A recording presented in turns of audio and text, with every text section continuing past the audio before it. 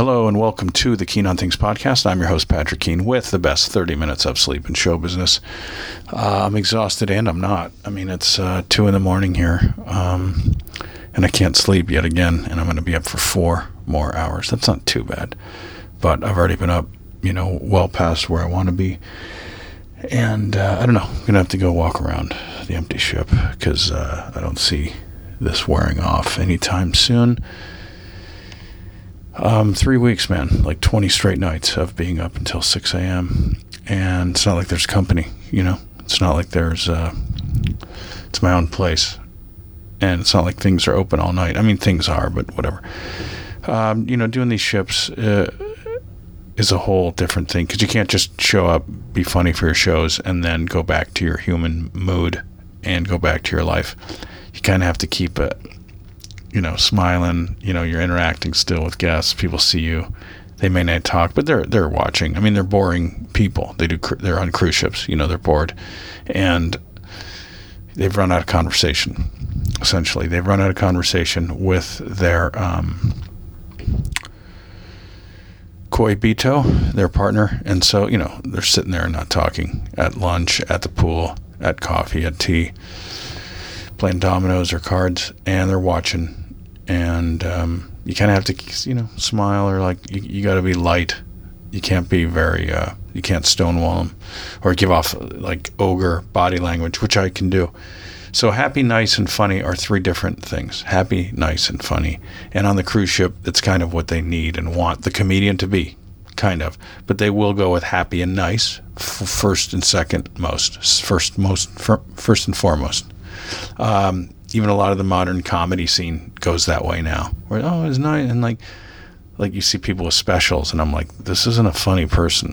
It's great that they get along with kind of your vibe and stuff like that, but there's nothing cutting edge here. I'm glad they fill a role, or that you could cast them and make them an industry darling and basically lie, but whatever. But I do in general need to smile more, lie. So it's tough to do for a week or 2 after you've performed. I had my last shows last night, and then I've got 2 nights to go before I get on a flight, I think, out of Corfu, Greece, an island off the western side, and fly back, I think. I mean, these cruise ship people are watching you since they're like, okay, I have that. A cruise ship audience isn't looking to explore anything. That's good. They're not looking to question anything. Most of them never were in their lives. They need the comedy to be spoon-fed. It needs to be about how things used to be and how crazy things are now. Trump won on that stance alone. Remember when, this, and even if it wasn't exactly the way he puts it, it didn't need to have happened, and he doesn't even need to succeed in bringing any of that back, but you can always just claim the other side of the aisle is blocking society from moving in that direction and give the appearance that he's done everything he could to achieve how it was, and then you can get elected. And you don't need to show results. Okay, so the final leg of this cruise, I was supposed to do 6 weeks. I'm at 5, and it's a blessing, man. The final leg got canceled. I could not care. It was because I was supposed to go back to a ship I was on 2 ships ago, or a ship ago, and that voyage is kind of still going on, so it would be a lot of the same people. Not all, but enough of the same people. So they're like, yeah, you already did 4 shows, but 2 different sets. And, they need to keep it fresh, especially because they're almost done with their, 6 or 8 week cruise. And so they're really going to be ornery and just kind of tough. They'd really need that last injection going into the final leg of their long cruise out of Norway. They went around Norway and now England, and they're going down to Gibraltar to close it out. I'm not sure why they booked me there and then to leave and then to come back, but I'm happy to cut it short. And plus, I just lost my brother, just lost his mother-in-law. Excuse me. So I'm going to go to Arizona for that next week. And it'll be good to see my family. I don't know when the last time I've seen them. My brother and mom were out for a little while, but as far as extended family, I haven't seen them since the holidays last year. I haven't seen a fucking person I know for like 5 weeks, So I'm just a little on edge. But so I'm happy to cut it short a week, and it'll be good. I've been reading Stephen King's book on writing, which, if things are dark and you can't sleep, boy, Stephen King is the way. That'll keep you connected to sanity, huh? I was thinking a haunted house with only his books and their characters as a theme haunted house would be a great idea. Who can get on that? Do I know anybody? After 20 years in show business, I don't know anybody that can help get that lit. Like a Stephen King themed haunted house would be cool. People from Salem's Lot, people from It, people from Carrie, Christine. I get paranoid that people don't get easy sentences. Like when I just said a Stephen King themed haunted house, I get paranoid that nobody would understand that. So I tend to over explain, right? Haunted house with only his books and characters. Is that understandable? I over explain more and more because I think society's gotten so dumb that what used to take one sentence now takes 2 or 3. And it's not a language barrier. It's just like, oh, wow, you don't get I was referencing Apocalypse Now, and somebody who's 45 didn't know, and I was like, oh God, come on. Anyway, Stephen King's book is great. I've read probably close to 10 of his books, mostly junior high. I've seen probably 5 of the movies.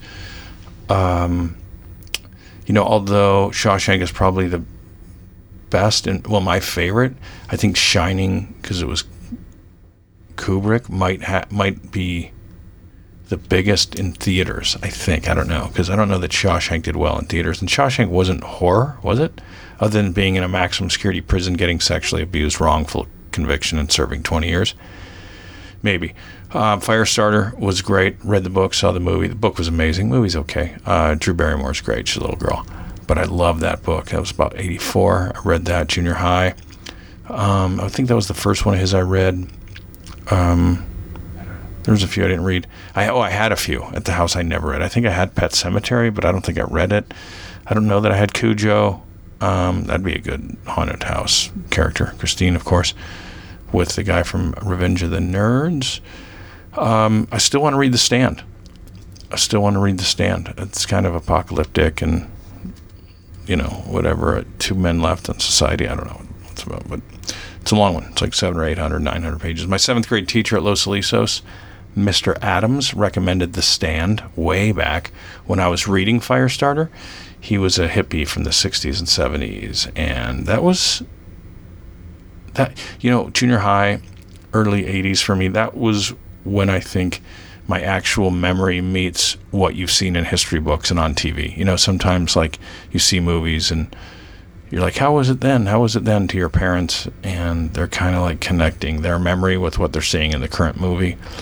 And for me, I think Mr. Adams was that. When I look back, I'm like, oh, wow, I was connected to a late stage hippie.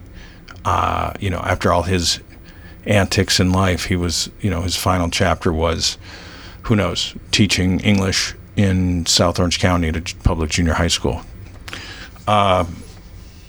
Froed out hair, dark sunglasses, very lean, probably about 50 at the time. And that was 84, so born in 34. And that would put him at around 25, 30, 35 during the hippie generation. Born during the Depression, little kid for World War II, puberty or adolescence for Korean War, teenager as rock and roll is getting started, then into college, out of college for folk music, Vietnam, civil rights, some assassinations. 15, 20 years later, right? He's in South Orange County at Los Alisos. And is it Muirlands or Rockfield? Muirlands. But interesting run of events for sure. Hippies, oh my God, hippies' parents, the parents of hippies were in World War II. It was mind-blowing. Just so much happened, so dense in just 10, 15 years. 20th century, man. Things are always happening, of course, but I don't think there will ever be another jump like the 100-year jump from 1900 to 2000. Life in 1400 and life in 1700, pretty similar. Or life in 1100 to 1700, pretty similar. Once 1800 rolls around, it's crazy. It's just accelerated, and it's happening too fast. These phones that everybody has computers and calculators and phones in their hands at all times. It's too much for our brains, man. It's too much for us as adults that know what life was without them. What's it like for a kid that's never known life without them? Even if we had our own spaceships tomorrow, the difference between 2023 and 2000 would not be as great as what we saw from 1900 to 2000. Mr. Adams, no way he didn't smoke. There's no way. Like cigarettes, and he was a very romantic figure. And I'm obviously, looking at it through the lens of an 11-year-old 40 years ago. Remember when you knew if someone smoked and it didn't matter? Or if a teacher smoked? Because I remember we had a few teachers with like kind of yellow fingernails or teeth, and it just didn't matter. Professors, school teachers, grade school.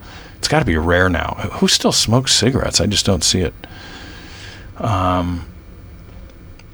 Mr. Adams couldn't believe when I was reading The Great Gatsby. In the 7th grade, I read The Great Gatsby. He talked about it at a parent-teacher conference, unbeknownst to me, how a kid in the class was reading that, and my parents knew it was me because, I had the book at home and stuff, and they knew it was me, and they must have been so proud, man, so happy. They were probably looking at each other when he's like, we got a kid in this class. And my dad came home and told me, he mentioned you, but they deserved it, man. They could have used it, right? Having the oldest. God, what a load they carried. But I will say, they didn't process. Like, I think they just plowed through. I think back then you plowed through, and they were like, okay, they did not process. Had they stopped and processed, I think it would have overwhelmed them. I think they just kept driving, man. They moved out here, and I don't know, maybe the stress caught up with them later, and now they're dealing with it. Well, my dad's passed, but who knows? But great job, folks. Great job, parents. Mom, Dad, Jerry Peg Keen. Anyway, Stephen King, Salem's Lot horrified me as a kid. Carrie, the movies. There's a horror. Never read those. Sissy Spacek was in Carrie, and like Glenn Close or Anthony Hopkins in Silence of the Lambs, those are tough roles to get past in the eye of the viewer. Like, those are tough. You have to move on because people associate you with that role for so long. All three of those people did very well. And went on to great careers. But anyway, Salem's Lot was horrifying. I didn't read that book. It's vampires visiting some town in Massachusetts, and he's from Maine, right? So he's like a Boston Red Sox fan. So a lot of that stuff takes place in Maine, just like the Grisham stuff takes place in Tennessee, and down that way. Stephen King, yeah, Salem's Lot. I just remember like cemeteries and coffins and I don't know, open graves. Oh, dude, horrified. I remember that movie. Yeah, I was like 83, 84. And Carrie. Those were his first two books. I read Needful Things in college when I was in Japan. It was like 900 pages, like Moby Dick. It took half a year. Shogun I read. That was like 1,100. That was Clavel, though. That wasn't... God, this podcast has got to put people to sleep. I'm now talking about books that will put you to sleep. Shogun wasn't his. Clavel, yeah, about 1,100 pages, all about the Meiji Restoration, 1868 in Japan, where they kind of, like The Last Samurai, it was like flipping from, the samurai age into the modern age, and then from 1868 to frickin' 1945, that 80-year period of Japan is fascinating. That whole militaristic, going to China, going to Korea, going to Vietnam, going to the Philippines, that expansion. Dude, where do you get off? They couldn't be more different now, the Japanese, maybe business-wise. I feel like Andy Dufresne getting out of L.A. after 20 years. And the problem wasn't L.A. The problem was me in L.A. That combination. And it's not that it was a problem. Not that it was a problem at all. You learn. You live. You survive. But there is freedom, probably from wherever you leave from after you've been there a while. But it's just intense. And the combination of me, LA, mixed with absolute non-focus is what did it. I mean, the main focus was there, the stand-up. But you got to continue to get specific on what you want. And you got to fight off that just floating mentality, right? That wandering mentality. Chaos is not freedom. because I did lose a lot of time. I lost a relationship. I lost specific opportunities. But you get to be on the big stage in LA. You get seen by plenty of people, and you make incredible connections. So, all right, back to Stephen King. Misery, that slipped in there. Yeah. When that got made, I was like, oh my God, that's James Caan out of nowhere. I remember seeing Misery, and it took me a few scenes before going, oh my God, that's James Caan, because he wasn't in a ton of stuff at that point, right? That brought him back a bit, that movie. Because it wasn't a masculine role or a sex symbol role. I think he'd said no to a lot of stuff coming into the 80s. I knew him from Brian's Song, The Godfather maybe, something with him and Sally Fields, Jeff Bridges, where he dies, comes back, Kiss Me Goodbye or something. Dies and comes back to make sure she's okay. His ex-wife, Sally, not his ex-wife, but his widow, Sally Field. She's marrying Jeff Bridges, and Jeff Bridges the whole time is like, what's going on here? She's talking to her ghost, former husband. But yeah, Jeff Bridges, James Caan, man, really charming on camera. Played football at Michigan State, was a boxer as well. I mean, come on, tough guy. Born on March 27th. From the Bronx. I want to do a James Caan con. I think that'd be fun. A James Caan con, and just people dress up like their favorite James Caan character. I don't know if people know enough movies. Godfather, Bottle Rockets would be fun with all the blood pellets. Oh, that'd be fun. Okay, had a show last night. A lot of new material. Well, a lot of new stuff with stuff that I just don't use much. And I was really nervous. And there's just nowhere to run with these gigs. College and cruise ship and corporate gigs, you're being paid. You're being paid well usually, so you have to keep it professional, but you can't bail on bits. In clubs, you can kind of swear, make fun of the town, you can bail, whatever. Talk, those wait staff, get going to the crowd a little bit, swear. But you got to make it work at these other things, like a club. You have room to kind of air. Whatever, good problems to have, as my brother says. Okay. Audiences get detached. Okay, audiences get detached on a cruise ship because they've been gone. They've been away from home a long time. So their frame of reference becomes the ship more and more, the ship life. Where were they the day before? What are they eating? What's their schedule like? What are they reading? What happened that day? Okay, when you have people at a club, their real life is just outside that wall. They were at home an hour ago. They'll be home in 2 hours or 3 hours. But the ship takes them to fantasy land, and a lot of the references can get a little cloudy, about 5%, maybe 10%, because, they're out of sorts. So that written, prepared stuff you have stocked away is going to hit a little less after people have been gone away from their home on a ship for a while. So you need to kind of replace some of that stuff with immediate ship stuff that can get them to laugh, that can tickle their brain. But the problem is more and more your set evolves into a cruise ship mode, which isn't ideal. I can't take cruise ship jokes anywhere else. I can't put them on TV really, or put them in a club act. So, just got to keep writing and have different jokes for different folks.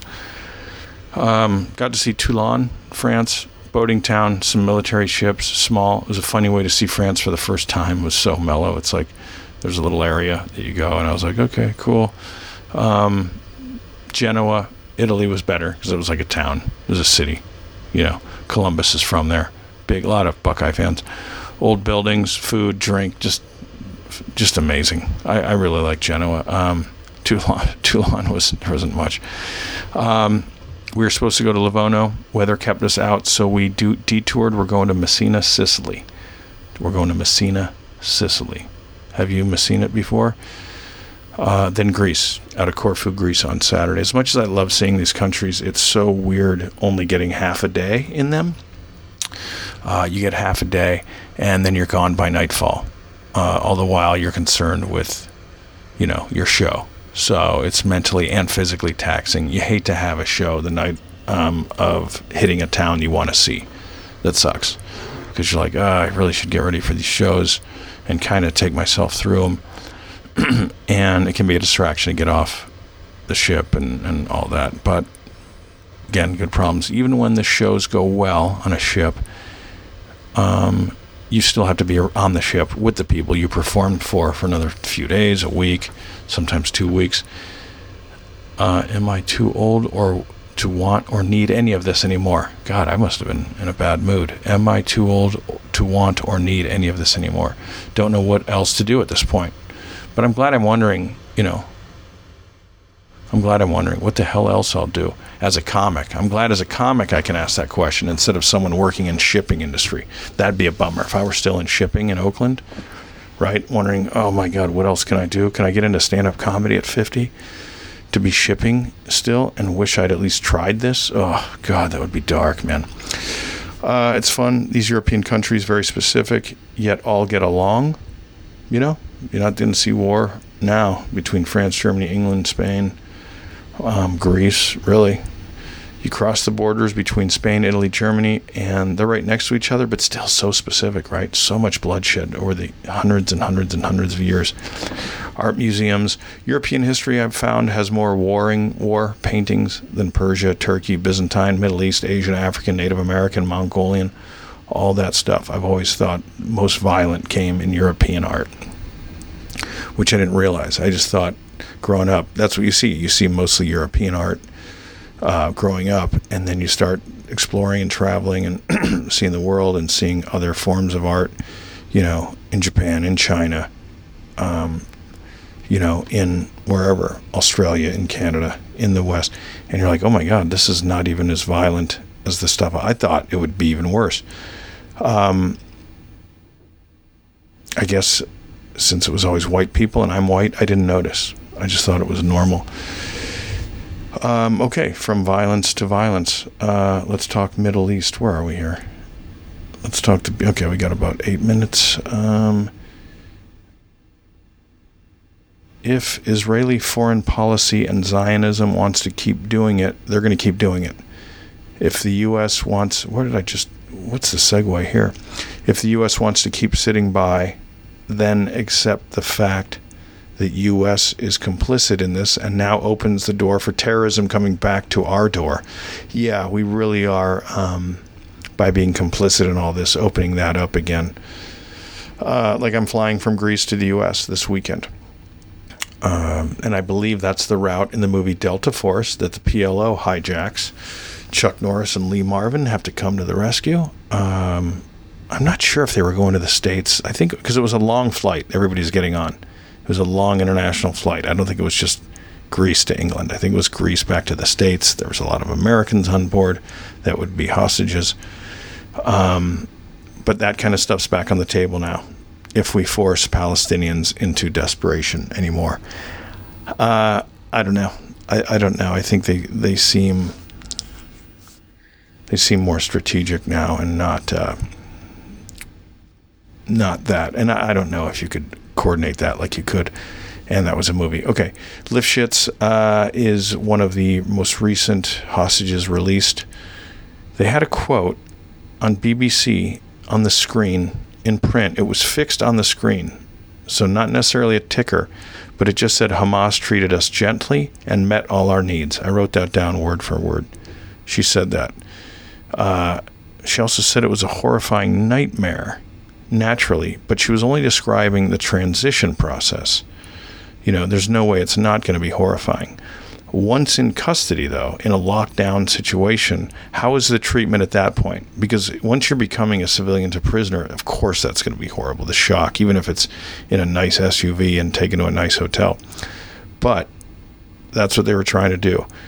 But once you're in actual custody and in lockdown, how is the treatment there? It seems like it was good as it could be. I mean, you're kidnapped, but you're also trying to explain the situation of the hostages and why it's happening, I would assume. But this gently and met our needs, in quote, that would never happen with a Palestinian prisoner of war if the Israelis had them. That would never be the quote. The prisoners slept on mattresses in tunnels. Well, I mean, that's the way Palestinians have to sleep always. I mean, I just don't understand how people don't understand what Israel's doing to Palestinians on a daily basis. Palestinians cannot leave. They cannot leave their country. You can't get in. You can't get out. They can't just go to other Arab countries. They can't go live in Europe. They can't go study in the States.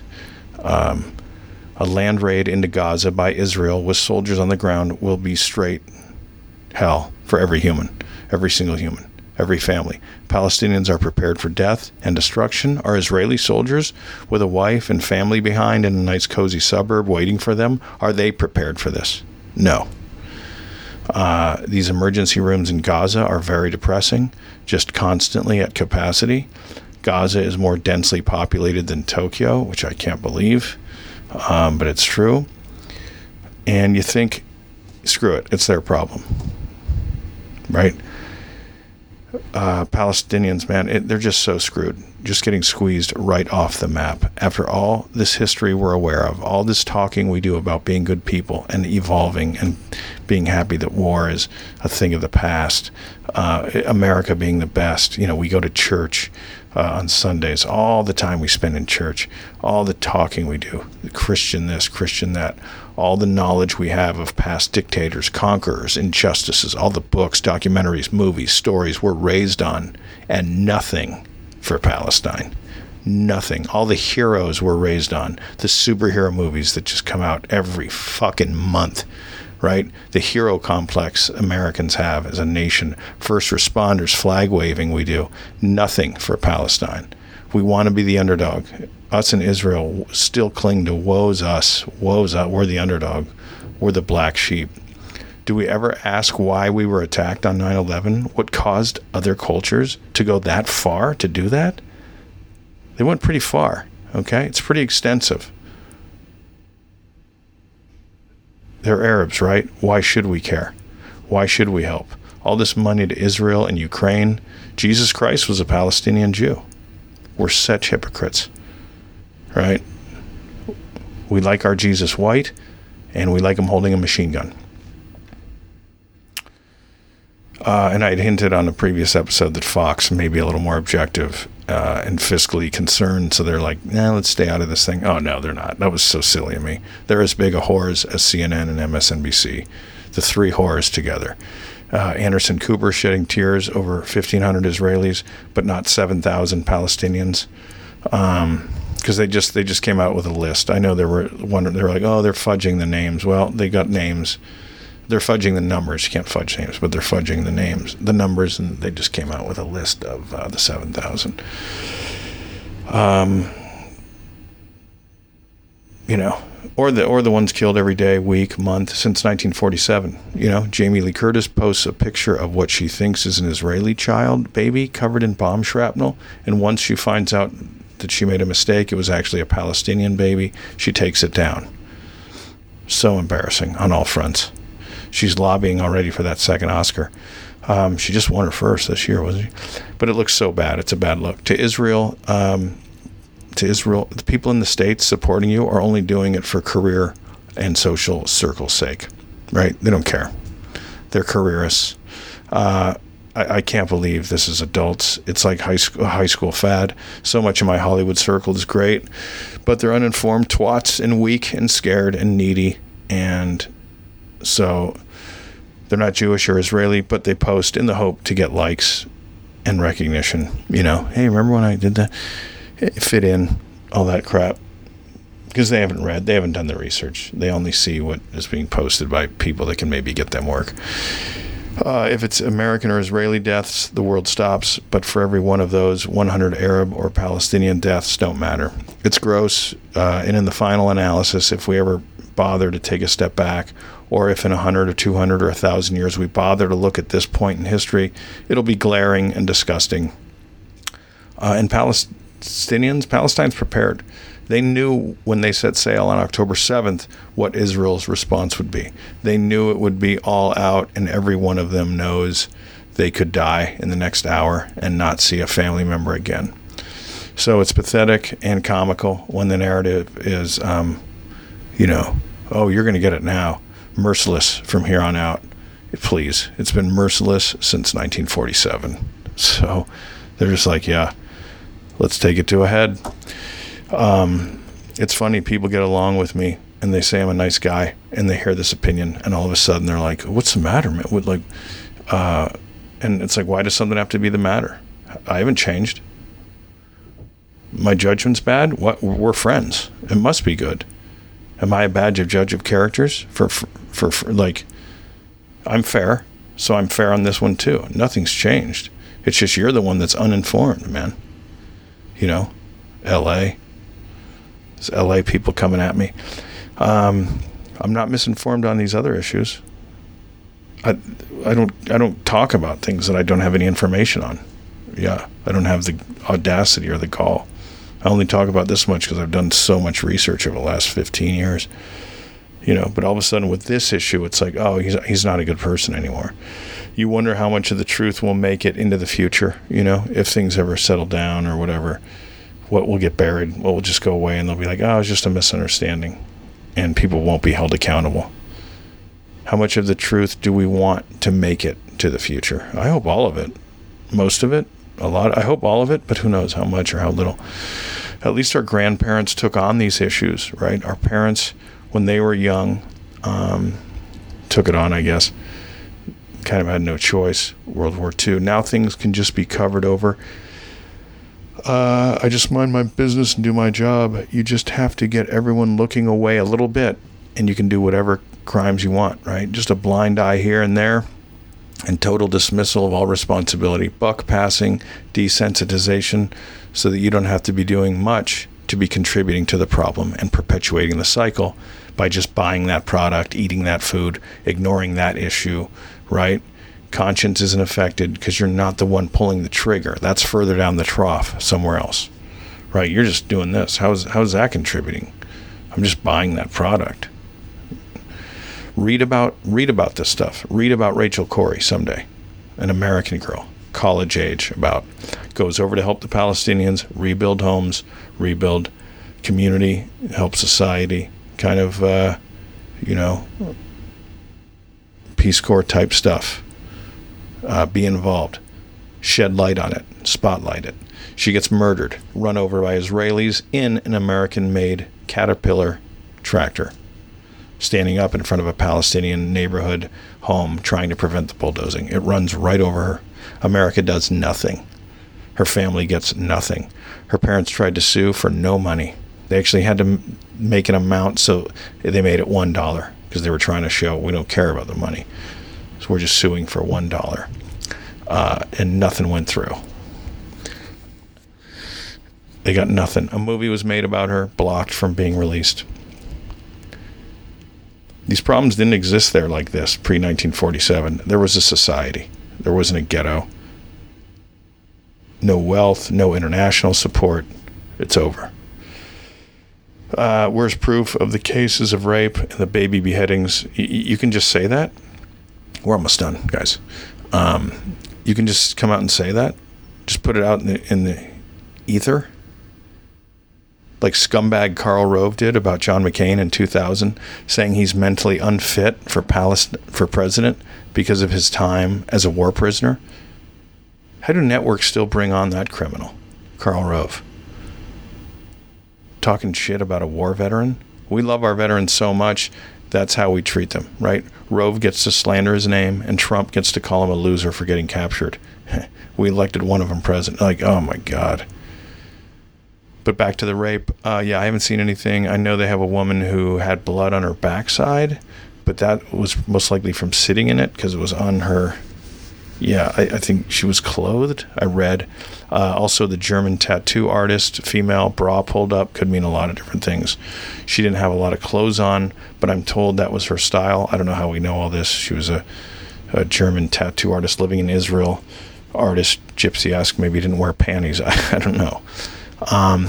Neither of these are enough to say Hamas was raping. That was just like right out of the gate. Oh, raping, beheadings. Like, it was still going on. They're not pirates on a joyride. They're there for a specific purpose, to liberate their land and people. That's the mission. Not destroying Israel, but liberating themselves. How self-absorbed are you, Israel, that you're like, oh, they're into our destruction. They're into their own freedom and independence, man. They want to settle. They've been trying to settle since the early 70s. Arab nations have been trying to settle since then. And then in 93, they know full well they cannot destroy Israel. This attack was specific for a specific purpose. If this attack was a shock to you, you're a child. And you had no idea what was happening in Palestine for the last 70 years or even 15 to 20 years. This isn't a shock with the way Israel was occupying Gaza and the West Bank, nor should it be a shock in the States every time we have a mass shooting. There's going to be another one, right? Surprise, probably before Christmas, unfortunately. All right, let's look at the logistics of rapes. Israel runs a tight ship, okay, save for the attack they just allowed happened 2 weeks ago. They run a tight ship. So Hamas, in these kidnappings, had to act fast, all right? They didn't have time to sit and dwell and rape. You know, they had to get hostages back into Gaza quickly before the IDF got on their ass, because I'm sure it didn't take long. Israel was responding. Right? Men and women serve there. Boom, they're on it. You didn't have time to rape. So, yeah. Also, I cannot imagine raping in that scenario, right? I'd have to pop so many Viagra, and even then, I don't know that they'd work.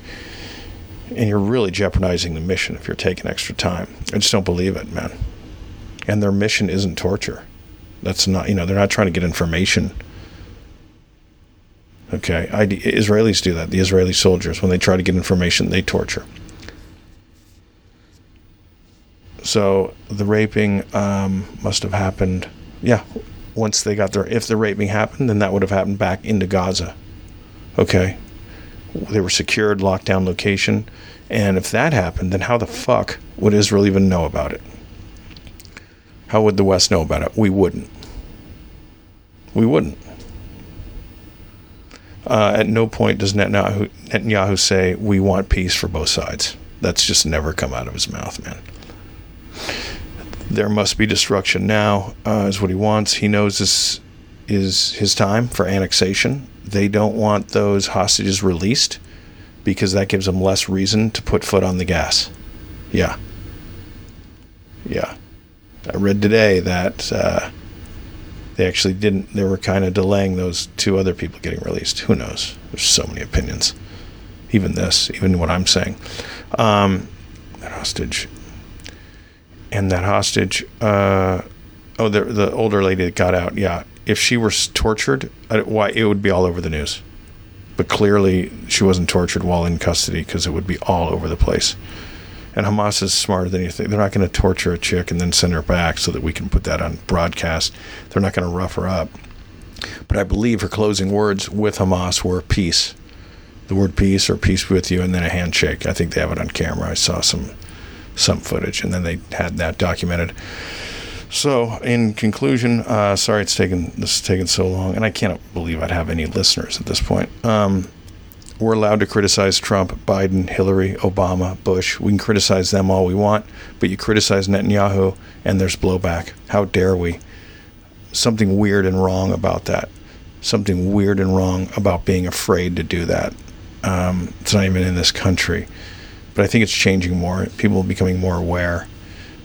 Jewish people, non-Jewish people, Americans worldwide, especially with this slaughter of Gaza going on. More people are being unapologetic. He's licking his chops at being able to go in and do this. 1,400 Israeli deaths make this such an easy sell for him. He will blow those numbers out of the park and get away with it. It's up to 7,000, I think, now. And the narrative from the West, dipshittery White House, we doubt those numbers. Can you not open with that? Do you have any diplomatic skills? How about we want peace for both sides? We want them living side by side in peace the best they can. Many have been killed on both sides, tragically. We want to minimize deaths. We want to confirm body count, and whatever, be fair. Don't just come out and say, we doubt those numbers. Biden, and who's the jackass they had today that I saw in the press conference with his tie. They're saying Palestinians exaggerating. If they're exaggerating, what are they exaggerating by 1,000, 500? Okay, yeah. I mean, he's going to kill. They're not exaggerating by 7,000. All right, he's going to kill 10 times what was lost a couple weeks ago in Israel. 10 times. All right, so 1,400. Yeah, it'll be 14,000. I'd be exaggerating too, to gain international favor if I were Palestine. Yeah. Maybe, the hospital administrators in America exaggerated, trying to get more funding for ventilators during COVID. And any bomb blocking with your own kids that they talk of in the West, we accuse Palestinians of. No culture is blocking with their kids. We're still using lies that were used against Native Americans, that were used against Vietnamese. If anything, people would do that for the cameras to show the West or whatever country's watching in a last appeal. Look, our children and babies are dying with us. If you keep doing this, they'll die. Like, they're getting them on camera. Please recognize they're not covering up a bomb with a baby. Jesus, dude. These aren't cowards. I mean, we couldn't handle 1/10 of 1% of what these people deal with on an hourly basis. And we're calling them cowards while we're watching TV from very comfortable homes. We turn around and say, oh my God, can you believe these people are blocking our bombs with their offspring? How dare they? They're stopping our bombs. So dark. If there's any good that I can take solace in, it's that Palestinians have already made peace with their time on the planet, and they knew this was all coming when they planned this. They're throwing themselves at the mercy of the international court in the hope to get something. In the U.S., we look like a monkey fucking a football, trying to protect all our financial backroom and frontroom deals with Israel. Right? That's all it is. Has nothing to do with Judaism or Islam or Christianity or Catholicism. It has nothing to do with it. You know it. Easy placeholder terms. Netanyahu wants to blast away while there's still momentum from the attacks 2 weeks ago. He knows he'll lose a ton of soldiers if they go into Gaza on the ground. That could mess with support from Israel, who's very upset with him and the administration that this even happened. So he needs to kind of tread lightly in respect to actually invading Gaza. So we'll see about the ground invasion support. Half of Gaza's 2.2 million are below the age of 18. Jesus Christ. It's an open-air prison. Half of them are kids. So carte blanche for Israel and Netanyahu, and they want everyone to get tired of this, right? They want everyone to get tired of it so that our short American flavor of the week attention spans can go back to ESPN and Netflix, right? What needs to happen is not only a ceasefire, but lifting of the blockade. The occupation needs to be lifted, and massive immediate humanitarian aid. We're already so late on this. Massive immediate humanitarian aid needs to go into rebuild, international aid, and monitoring, just so it's not just Israel watching over them. My God, that's what led us to the problem. Yeah, they need their own space and their own government and all that. So I don't know if the two-state solution works or if it's just going to be one piece. Is Israel a theocracy? I mean, if you needed a place for one religion, then do what you did with the Vatican. Boom. And have it much smaller and give Palestinians more space. But this is just ridiculous. And it has nothing to do with Judaism anyway. And America, we just eat it up like it's Cracker Barrel, And now we're under the shooting and all this stuff in Maine. Anyway, you can read about all of this in my joke book, The Patrick Keane Collection, available on Amazon, so check it out. So thank you, Stephen King, for the episode. All right, guys, way too long. See you next time on the Keen on Things podcast. Cheers. Love you.